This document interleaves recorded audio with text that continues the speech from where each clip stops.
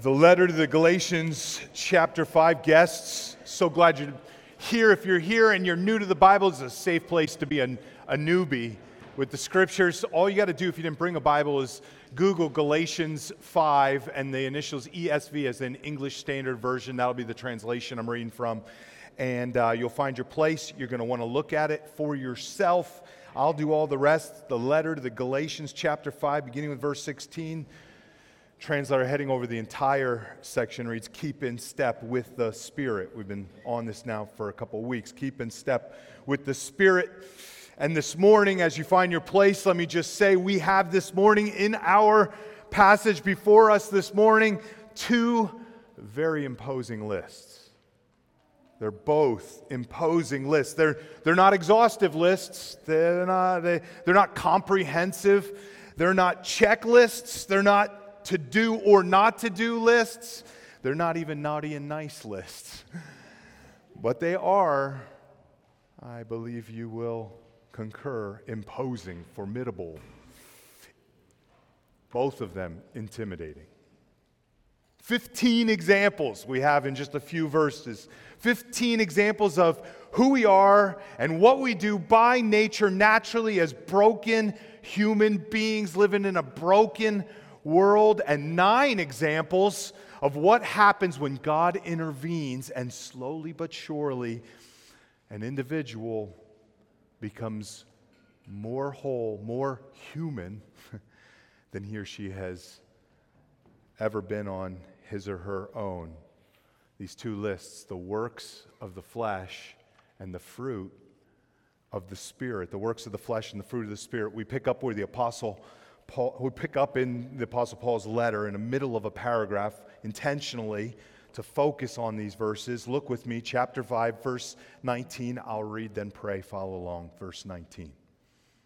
Buckle up. The Apostle Paul writes, now the works of the flesh are evident. Sexual immorality, impurity, sensuality, idolatry, sorcery, enmity, strife, jealousy, fits of anger, rivalries, dissensions, divisions, verse 21, envy,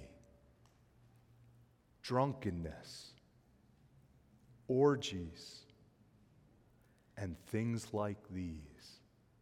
I warn you, as I warned you before, that those who do such things will not inherit the kingdom of God. Verse 22.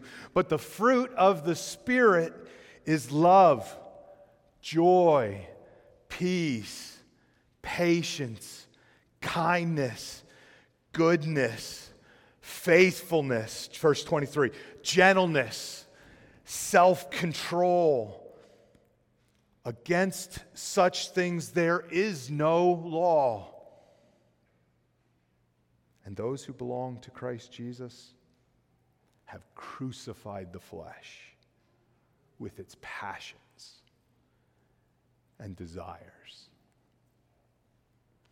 The very words of God. Join me in a brief prayer that we might understand them. Father in heaven, we need you. We need your help. We need you when we feel our need, and we need you when we don't feel needy. We are dependent upon you every hour for every part of our lives, inside our hearts and our minds, and in what we do and how we behave. Everything, we need you. Even as we consider these words, you must engage more than just our minds. Spirit of God, teach us, train us, equip us, change us, convince us, save us, we pray. Help us to understand these lists, and as we understand these lists and see these lists, not just with our minds, but with our hearts, you would grant us grace. Grace to grow in godliness, holiness, and grace to persevere when we're struggling. Oh Lord, answer this prayer, we pray in Jesus' name. Amen. Amen. Well, have you seen any of the videos of the war in Ukraine? Not the ones that are published on the media and in the news, but have you seen the ones where with the soldiers, the soldiers have published themselves, like the ones, especially the body cam videos where they put them on their helmets? There was one featured this week in the Wall Street Journal online. I hadn't really watched any of these kind of videos, though if you know, I'm of Ukrainian descent. It's sometimes hard just to pay attention. Everybody looks like my relative over there. But this week I hadn't really watched any, so I clicked on the video. There was this big article, it was front page, it was highlighted. You could still, if you go on Wall Street Journal, you'll see it. I clicked on it, and what I observed was, I don't know what other word to say, but disturbing. The soldiers in this video are in a field near Bakhmut, okay? It's February. The location of the video, it's not strategic, but it's where the Ukrainian military had decided to hold the line against the Russians right there. There were supply lines nearby, bunch of guys holding the line in the middle of a field. One soldier, an officer, is walking down a tree line. He's got a helmet on or a camera on his helmet, or I'm not a soldier, maybe he had a helmet on his camera too, but he had a camera on his helmet. He's walking along the tree line, and an explosion goes off just a couple hundred yards up ahead, maybe 100 yards up ahead. Again, I'm not a soldier. I don't know how far I judge distances, but he immediately takes off running. He's distressed, and he reaches a dugout, and that's what they call him, a dugout, where he meets up with his company. It's muddy. The hole is surprisingly small. 2 dead soldiers near the entrance. He dives into the dugout, and it's full of soldiers just sitting there. They're stunned. And they immediately start exchanging information, in particular names. Those that have been killed just in that moment. One they're not sure about. And then as they're exchanging information, one of the soldiers grabs a shovel. He doesn't got a camera on his head, but he grabs a shovel, and he starts making his way out of the dugout, and you could see all the guys and the officers sitting there, and the guy gets up and he starts running out to dig out the dugout because there had just been an explosion in front of the dugout. And as he's getting out of the dugout, again, an artillery round hits the ground, explodes. Just like in the movies, all the dust and the dirt comes kicking back, and the soldier who had the shovel is knocked back and on the ground. And what happens again is you could almost hear their ears ringing. And the officer starts yelling out his name and saying, "Are you okay? Are you okay?" And the soldier just lifts up his thumb. But it gets worse. So disturbing. As they're regrouping, they begin to realize that the Russians are now in their trenches. They're right outside the dugout. This is amazing. Today we have this technology that we can enter into the battlefield for a moment. They're right outside the dugout, and they realize they got to get up and fight. So another soldier with a body cam, he runs out of the dugout and starts shooting. You can actually see the Russians. They slow down the video and highlight the soldiers. It's so disorienting. Now you got a guy with a rifle standing outside the dugout shooting at the enemy. And it's frightening. I could feel myself just tensing up as I watched it. And without stopping and zooming the video, there was no way you or I could perceive and identify who was an enemy and who was a friendly fire, let alone if they were even out there, as the trees and the dugout and all the ground and the mud and the trenches. But they slow down the video and you can catch glimpses. They stop. You can see a helmet go by. Just brief glimpses of them. And there's gunfire. At one point, a grenade comes at the guy. There's angry shouting. more death. They're shouting at each other, the Russians at the Ukrainians at each other. That's how close they were. It was difficult to watch, hard to believe that this is happening today, right now, out. And the scene, the field, it looks like some field, it looks awfully like a lot like the fields right here in the States. And the Wall Street Journal reporter, as he's describing the video, you can watch it, but he describes it. He notes that these soldiers in this area are only permitted to spend a few hours at a time out in this section, in this area, and under these kinds of conditions. He says, in order to safeguard their mental well-being, their physical well-being, but their mental well-being as well. I was hard just watching a 3-minute video. But in that moment, as I was watching it, and I had been thinking and meditating on this text, I thought, in some ways, this is not unlike our lives as Christians, living in this age and in this world, like the soldiers, whether you realize it or not, you're under a brutal attack. A brutal attack. The enemies are in your trenches, in your heart. And it feels, at times, this war we're experiencing, that Paul talked about just prior, last couple of weeks, the experience is disorienting, discouraging, demotivating, debilitating, even at times feels defeating. Defeating, as the Apostle Paul described just a few verses earlier. Remember verse 17, if you look up, for the desires of the flesh are against the Spirit. Here's the war, and the desires of the Spirit are against the flesh, for these are opposed to each other, and it's happening all inside us. Here's the battlefield to keep you from doing the things you want to do. The Christian civil war going on right here, a constant battle raging inside us. And like the wisdom of the higher-ups in the Ukrainian military, sometimes we need to pull the troops back and give them a break for a second.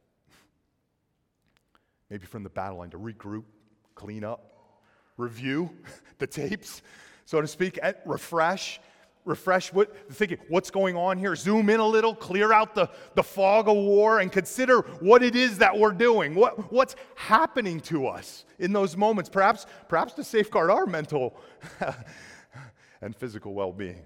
I think that's what's happening here in our text. That in this, you might say, an excursus from the argument that the Apostle Paul is making. It doesn't really push it forward. It just elaborates upon what's been happening. There's nothing new here. It's not even a shift in focus. Oh, this is a big mistake you can make at this point in Galatians. A shift in focus and the content of the letter, as if all of a sudden Paul just wants to lay out a list and a set of guidelines and instructions, maybe lay down the law a little bit for the Galatians. No, this is the conclusion. Oh, if you don't get anything else this morning, when you want to read Galatians for yourself, remember Galatians 5 and 6 is really a conclusion to chapters 1 through 4 and into chapter 5. This is the conclusion to the point which Paul has been hammering home since chapter 1. How is it that I can be saved?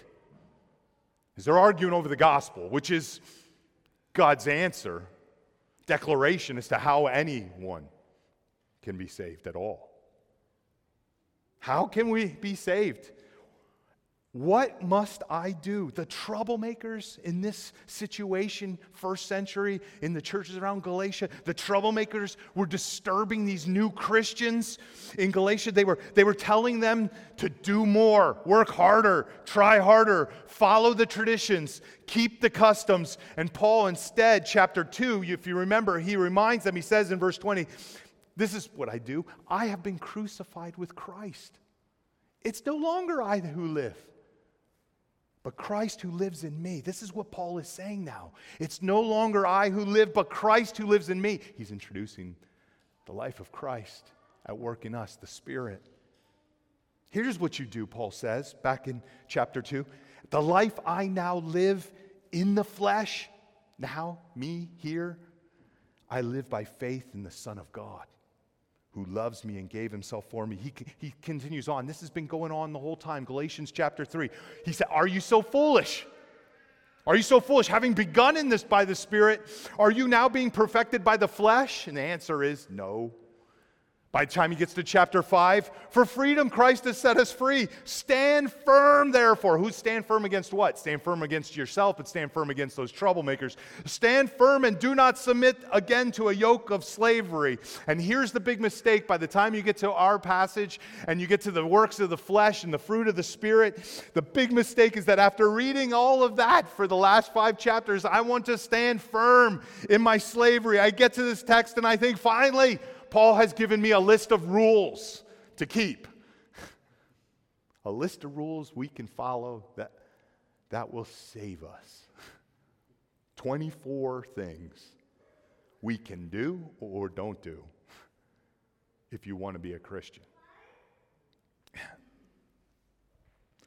The 2 lists before us this morning are not intended to be another new and improved yoke of slavery. But rather, I want to argue this morning, a refreshing respite, an orientation to the battlefield. That's going on right in here and out here.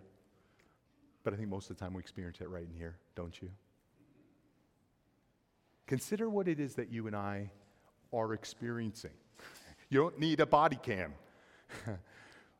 It's going to start, if it's already going on now, but at 12 o'clock, Lord willing, when we leave and the service is over. Zoom in with me for a moment. Let's just stop so that we could maybe zoom in, pause the video, and take a look at what it is that we're experiencing. First, a very imposing list, the works of the flesh. Look with me, verse 19 again.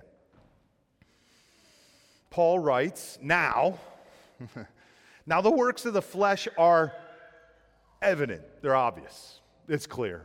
They're evident. Sexual immorality, impurity, sensuality, sexual sin, right? Taking what is a glorious gift of God and is a picture of the union and pleasure of Christ in the church today and forevermore, and distorting it, blurring it, breaking it. Listen, that list right there, sexual immorality, impurity, sensuality. You want to wonder what does our sexual ethics and what the scriptures teach about our sexual ethics, what does that have to do with the gospel? Listen, there's something good revealed in the marriage bed of a man and a woman that we don't even fully comprehend until we're with the Lord in heaven, the consummation, right? Where marriage will cease, but our pleasure in God will be multiplied. Our sinful nature distorts it, robs it of its gospel-telling power. A man steals an unfaithful look. A woman leaves her husband. A camera pries into a bedroom. Keep looking at the list. This is graphic stuff. Verse 20. Idolatry, sorcery, enmity, strife, jealousy, fits of anger, rivalries, dissension, divisions. You can't really categorize these and say, okay, now these are all this kind of thing. It's a chaotic list.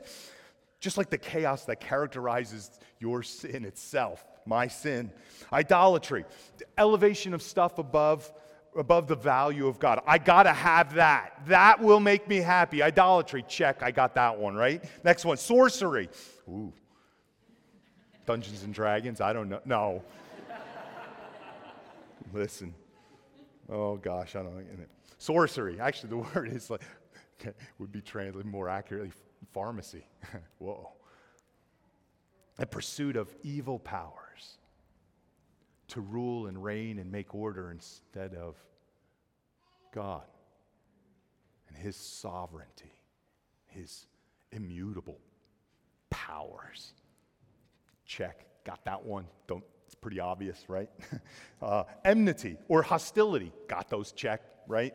Jealousy, fits of anger, rivalries, dissensions, and divisions. All these self-seeking, selfish, corrupting, heart heart-born, they're coming from the heart-born diseases that eat at the very core of our fellowship with one another, man to man, brother to brother, sister to sister, as Paul warned in verse 15 just prior, if you look, verse 15.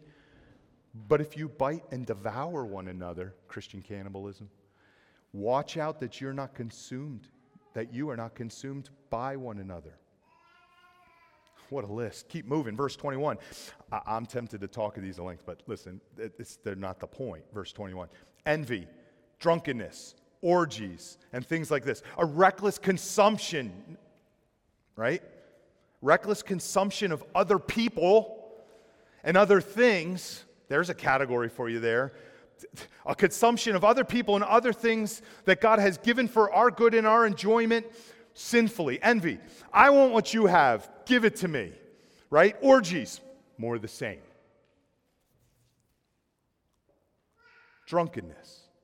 The sin of gluttony focused on alcohol and other substances, chemicals that have body-controlling effects. Whether it's so I can sleep or so I can be a little more social, so that I can just forget about today. And then Paul says, and things like these. Things like these. That's where Paul lies. You want an exhaustive list? You won't find it here. Don't even need it. He just leaves it with, and things like these. Why? Because the things like these are obvious. They're obvious.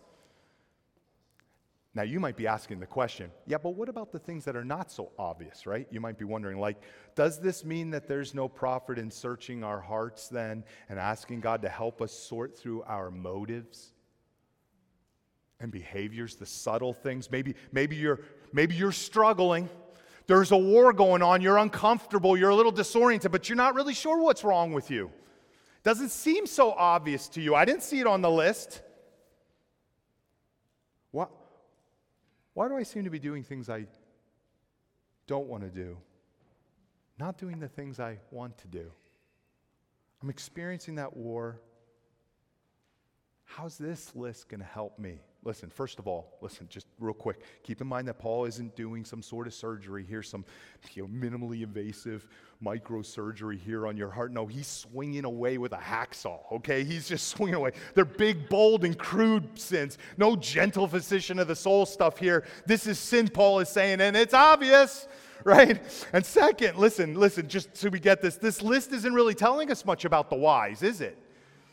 This is for the uncomplicated guy, right? This is just calling sin. This is sin, the root of our sin, the why we sin. That's a little bit more complicated. It's a different story. Sometimes you need a skilled counselor at this point. You need a skilled pastor. Even I need a skilled pastor all the time. Listen, all the time. I need my pastors, and I have pastors, as you have pastors, to help us. David Powelson, one of my favorite biblical counselors, no longer with us. He's a great writer on biblical counseling. He says it this way. If you're trying to understand what's going on here, he writes, Christ's transformational work in our lives simultaneously operates in two dimensions, the vertical and horizontal. He says, the why and the how. He writes, God is always reorienting our worship, why we do stuff, and our walk, what we're doing. God's always reorienting our worship and our walk, our motives, and our lifestyle. This list is about the hows. This is the walk, the vertical walk, the lifestyle, and not so much about the motives and the worship.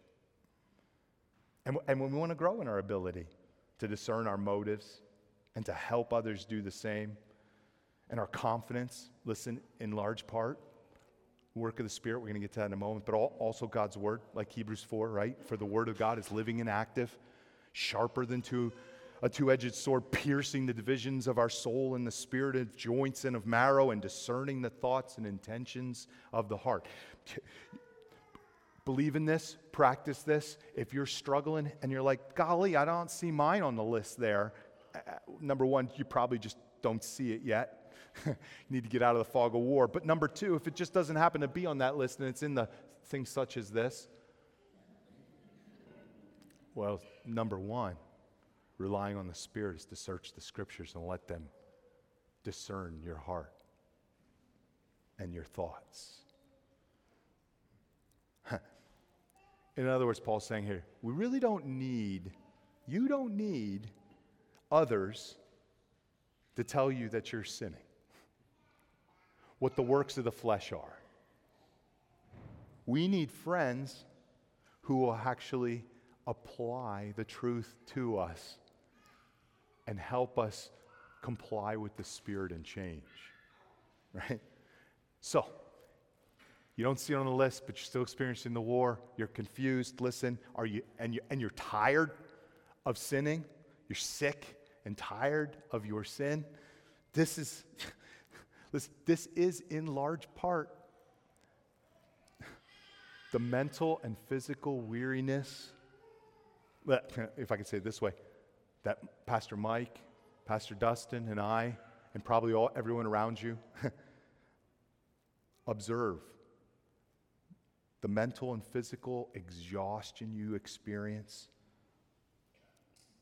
You're in a moment by moment, hiding out in the dugout, shooting at the enemy war. And it's exhausting. And there are consequences, Paul says. He reminds us, end of verse 21, if you look. He says, I warn you. He's not done with the list yet. These are obvious. And I'm not going to tell you why you're doing them. I'm just explaining this is what happens to you naturally. This is who you are by nature. And I want to warn you again, Paul says, for end of verse 21, I warn you as I warned you before that those who do such things will not inherit the kingdom of God. Listen, as I meditated on this passage, this verse this week, it becomes more and more striking to me what the Apostle Paul is saying here. While my good works will never, ever earn eternal life, my works of the flesh will and forever earn quite the opposite. I need to be warned.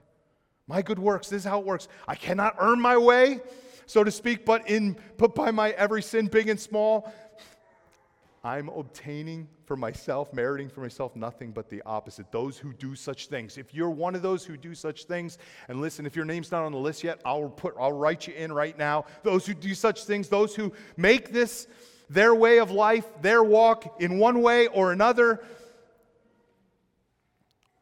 It says here that they earn eternal condemnation and are excluded from the promise of inheritance of eternal life.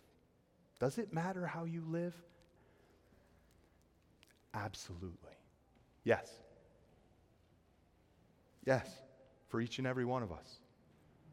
Every day, every moment, every act of obedience and disobedience accounted for. Your sin. Now remember, Paul hasn't changed topics. It's not like this is a different book, Galatians 2 Galatians. No, this is still Galatians. Your sin, here's the good news. For you and I who believe, the unthinkable has occurred. An exchange has been made.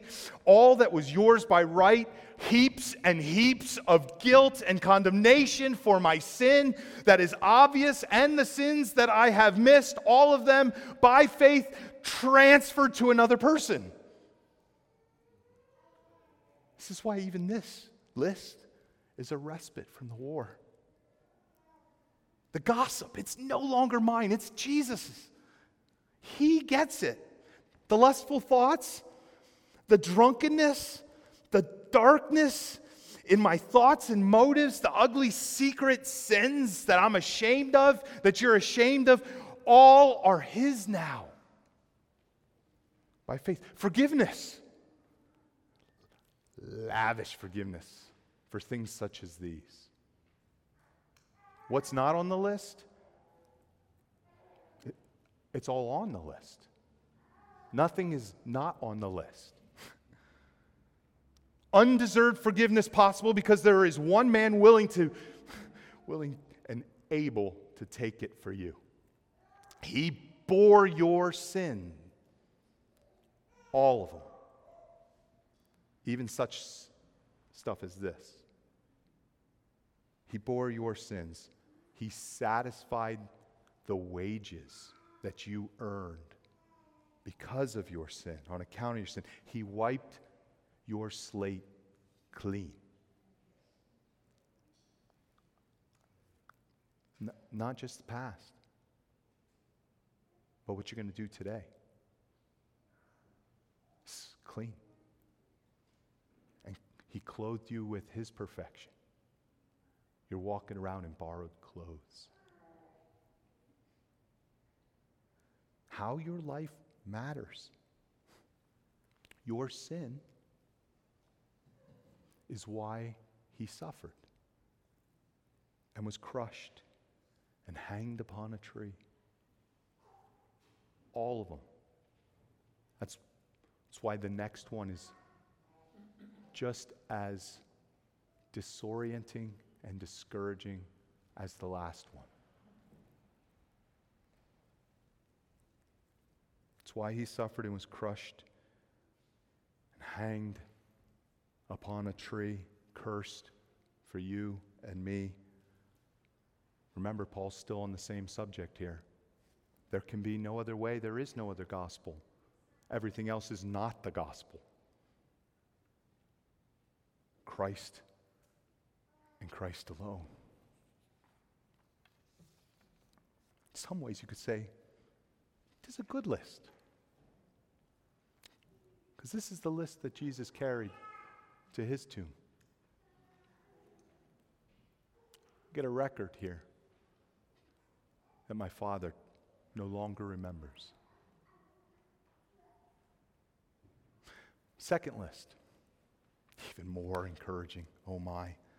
The fruit of the Spirit, verse 22. I bet you many of you have memorized this passage, which is a good thing. Verse 22, if you look with me, it says, but Paul writes, the fruit of the Spirit is love. Stop there. Love. A selfless devotion to the advancement of others, for the others' benevolence. A deep gladness rooted in our relationship to Him above and beyond our present circumstances. That's love. Peace, he writes, a stillness of mind and soul that transcends your surroundings and context, regardless of what's happening to you. It can't be replicated through the consumption of more stuff, like back on the other list. Sorcery and drunkenness, sexual sin and orgies, jealousy. It can't be satisfied with any of those. Not even movies, not ice cream. Won't fix this. Listen, these are my secret sins. I got to let it out. If you noticed, I've lost a lot of facial hair, right? So I lost a lot of facial hair. Maybe I lost some weight too, but I lost some facial hair. But I gained an appetite for chocolate. You might wonder what kind of chocolate, in case you're thinking about buying me some. All kinds of chocolate. Chocolate.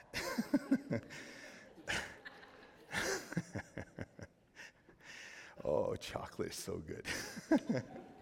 I don't think chocolate was that good before because I was eating everything else and it just kind of dulled my senses to chocolate. But once I stopped eating everything else, I discovered chocolate is glorious. But even chocolate, and I've tried, let me tell you, they're all nodding their heads. Hide your chocolate because I'm nearby. Chocolate won't still my mind.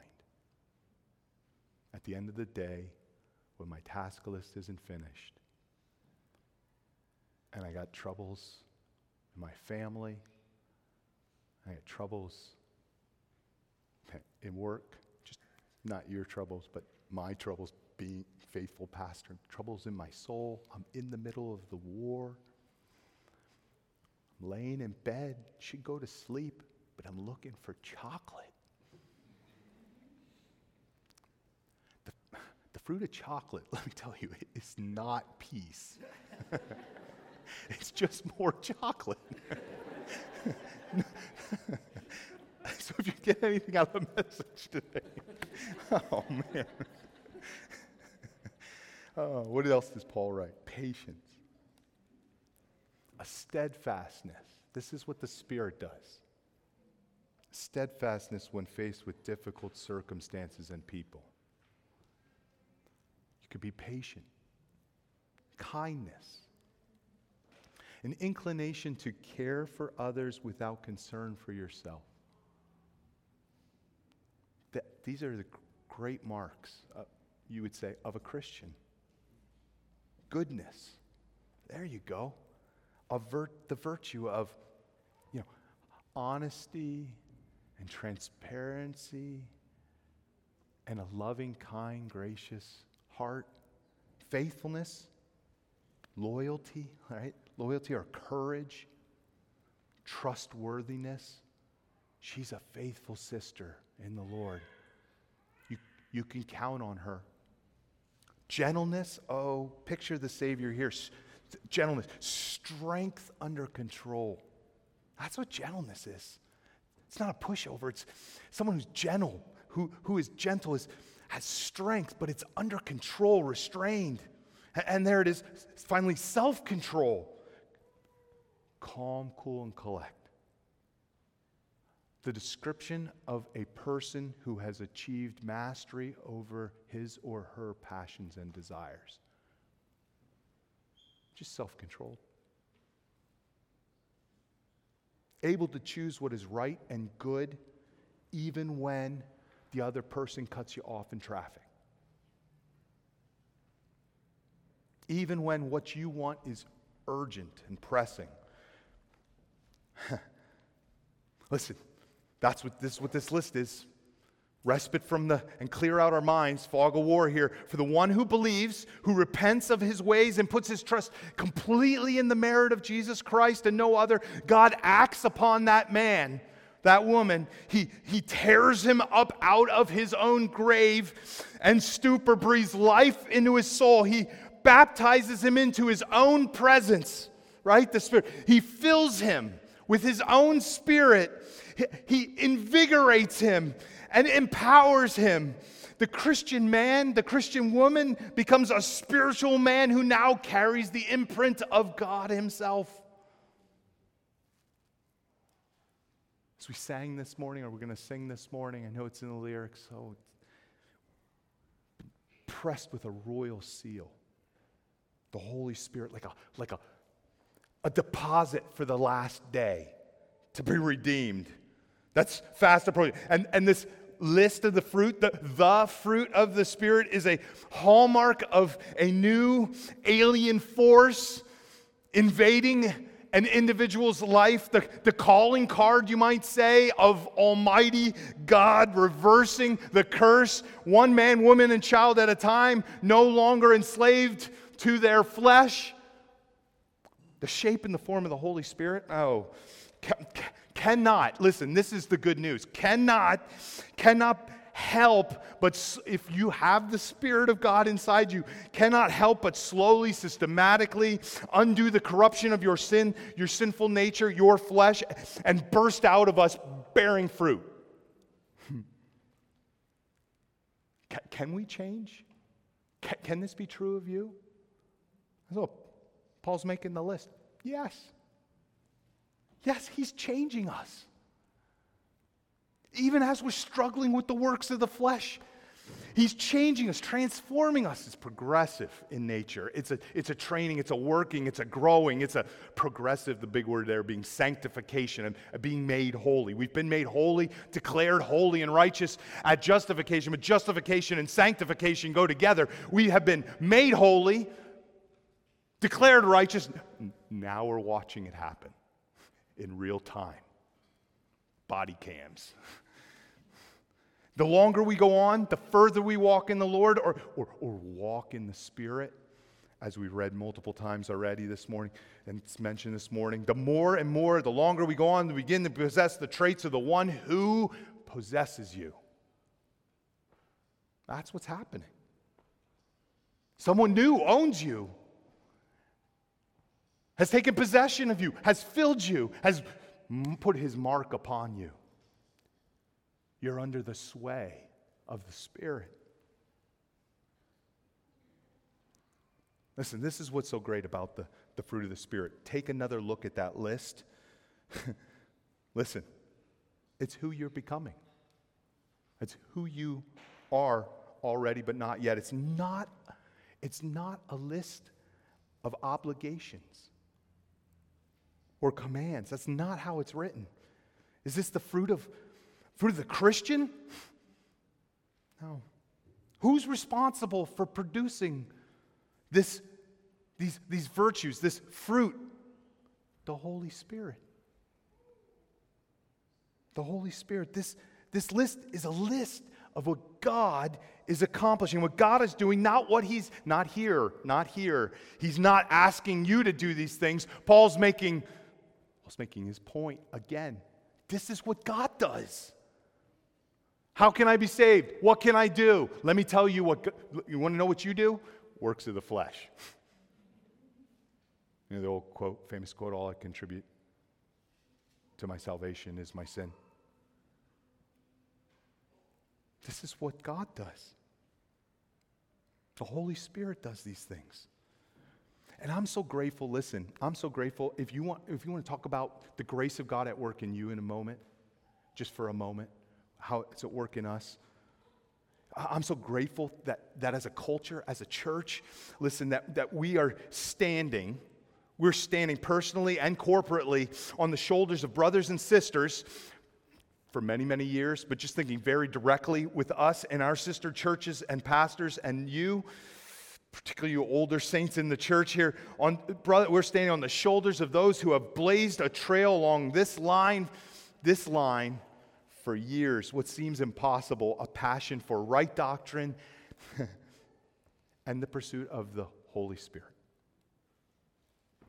Watching your life and your doctrine closely. You know, we used to use the phrase around here, impassioned orthodoxy. Never losing our edge. Truth and spirit coupled together. A hunger to both know God, right? And just as important, experiences transforming, purifying, regenerating, supernatural presence and power in our everyday, mundane, ordinary life. I read this list of the fruit of the Spirit and I can say yes and amen. Please, Lord, even in the midst of the fog of war, come and continue to do this among us. Manifest your power in the lives of my friends, my fellow churchmen. This is why I would say we have a robust doctrine of the Spirit. It's not just, here's a couple of spiritual gifts.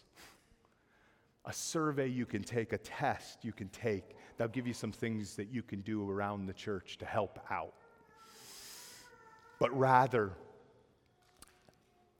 a passion to see all that is true change all my days, all the moments of my life. Listen, if you're not, we should not be satisfied with those so-called spectacular manifestations of the Spirit, healing and prophecy and such, but broadening out, listen, the work of the Spirit, broadening out, and arguably the most spectacular manifestation of the Holy Spirit this side of eternity, regeneration and subsequent sanctification. What could be more impressive today? What could be more impressive in our culture today, in my neighborhood today, in Old Town Orange today, even in our church today, in your small group today? What could be more impressive today than the one who can sleep at night peacefully? Who's not always just trying to promote themselves. Who's not always just talking about themselves. Worried about how others might infringe on yourself. Your schedule, your time, your glory. the credit you should get because you're the one that started that, and we're all celebrating that, and we're recognizing one person, and you're standing over there saying, well, what about me? What about me? Did you everyone forget about me? And you say, the person who says, praise God for the grace of God in the work of the other. How many times have you sat in a small group in someone's living room, which our small groups, if you don't appreciate them, listen, I gotta just stop for a second. In our small groups, we spend time, if you're not in a small group, listen, this is what happens. Twice a month, a group of people who are friends, members, brothers and sisters, members of this church, gather in a room and listen and care for one another. There's people all over Orange County searching all over online to find some sort of relationships with somebody who will just listen for 5 minutes to what you're going through. Like clockwork, every 2 weeks, your group gathers. And room is set aside in everybody's schedule just to listen and care for you. Wow, we should pay for that. Actually, people do pay for that. What a spectacular manifestation of the work of the Spirit. Oh, God takes dead men and women and raises us to new life. We change. And that is so encouraging to hear in the middle of the fog of war. Imagine being self-controlled, gentle, joyful. Imagine being joyful.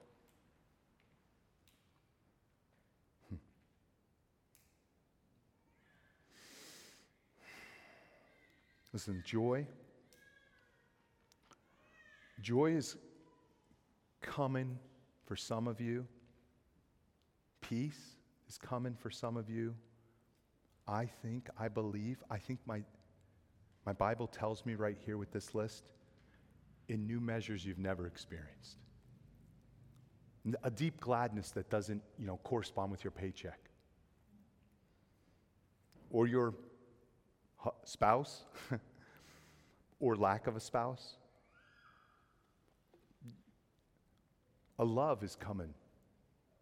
You not love for you, though I pray if you need someone, some love, and someone come love you, but from your heart that you can't see yet, but a love for the brothers and sisters, the church, that you haven't experienced to date.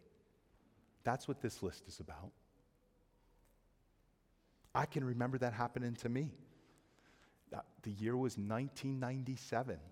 I was sitting in a small group in another Sovereign Grace church. And as my friends were sharing all of their wonderful news of what's been going on in their life that past week or two, I remember my heart just swelling up and enjoying and celebrating. And afterwards, I told my small group leader, I don't know what's going on, but it was just exciting tonight to listen to them all, like good things happening in other people's lives. And he's like, And I'm like, it was just, did you hear what happened? It's so exciting. And And, and he got a raise and he got a promotion. That's wonderful. And then it clicked. I'm supposed to be excited for other people, but what had I been doing? I've been experiencing the works of the flesh, rivalries and jealousy. And in a new way, manifestation of the power and effects of the Spirit on me, I was experiencing new measures of love for others. And it wasn't because I had gotten better at loving.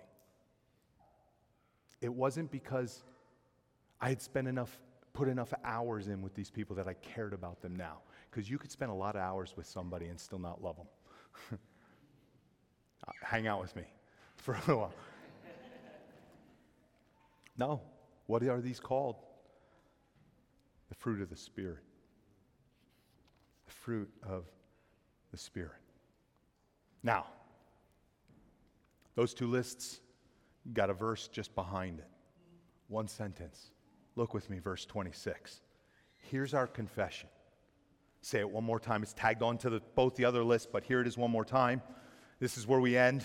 Verse 26. I'm sorry, 24. Verse 24. And those who belong to Christ Jesus. Those who belong to Christ Jesus have crucified the flesh with its passions and desires. Paul picks that word right there, crucified. That's a powerful word.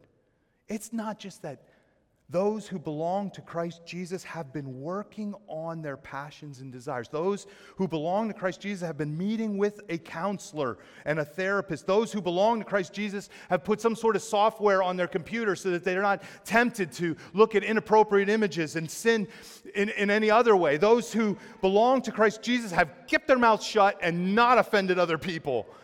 No, it says those who belong to Christ Jesus have crucified their flesh. Where else do we see crucified in the Bible? Oh, this is poignant. This is our confession. You want to know what to do with the works of the flesh and the fruit of the Spirit? You say, those who belong to Jesus, those who have been ransomed by Jesus, those who have been given the grace to receive grace, those who are united to the Son of God. And we're experiencing that war.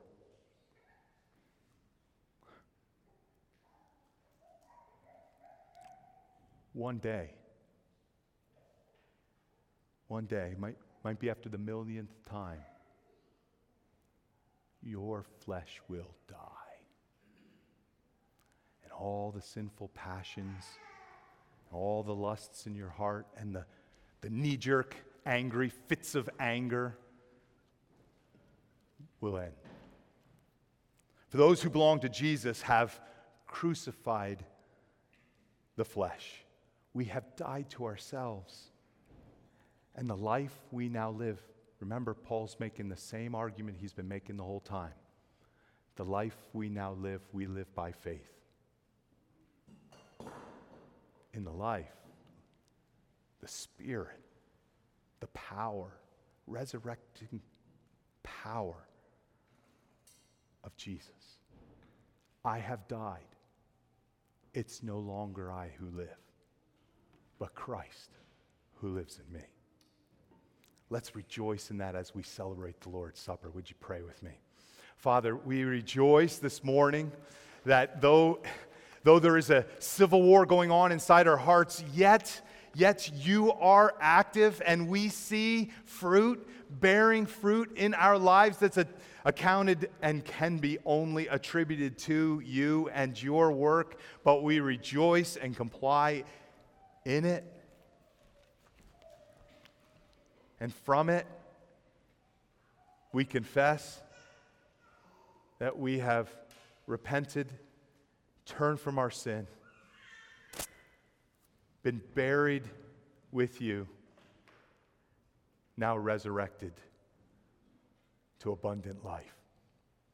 Father, I pray for each of us here this morning, whether they are a Christian, they've been a saint for 50 years, and they're still, because they are still experiencing the war, or the light bulb is just going on for the first time. Father, would you fill us all with your Spirit? Give us life. Rid of us of the sin that plagues our souls. And magnify yourself by changing who we are. In Jesus' name, amen.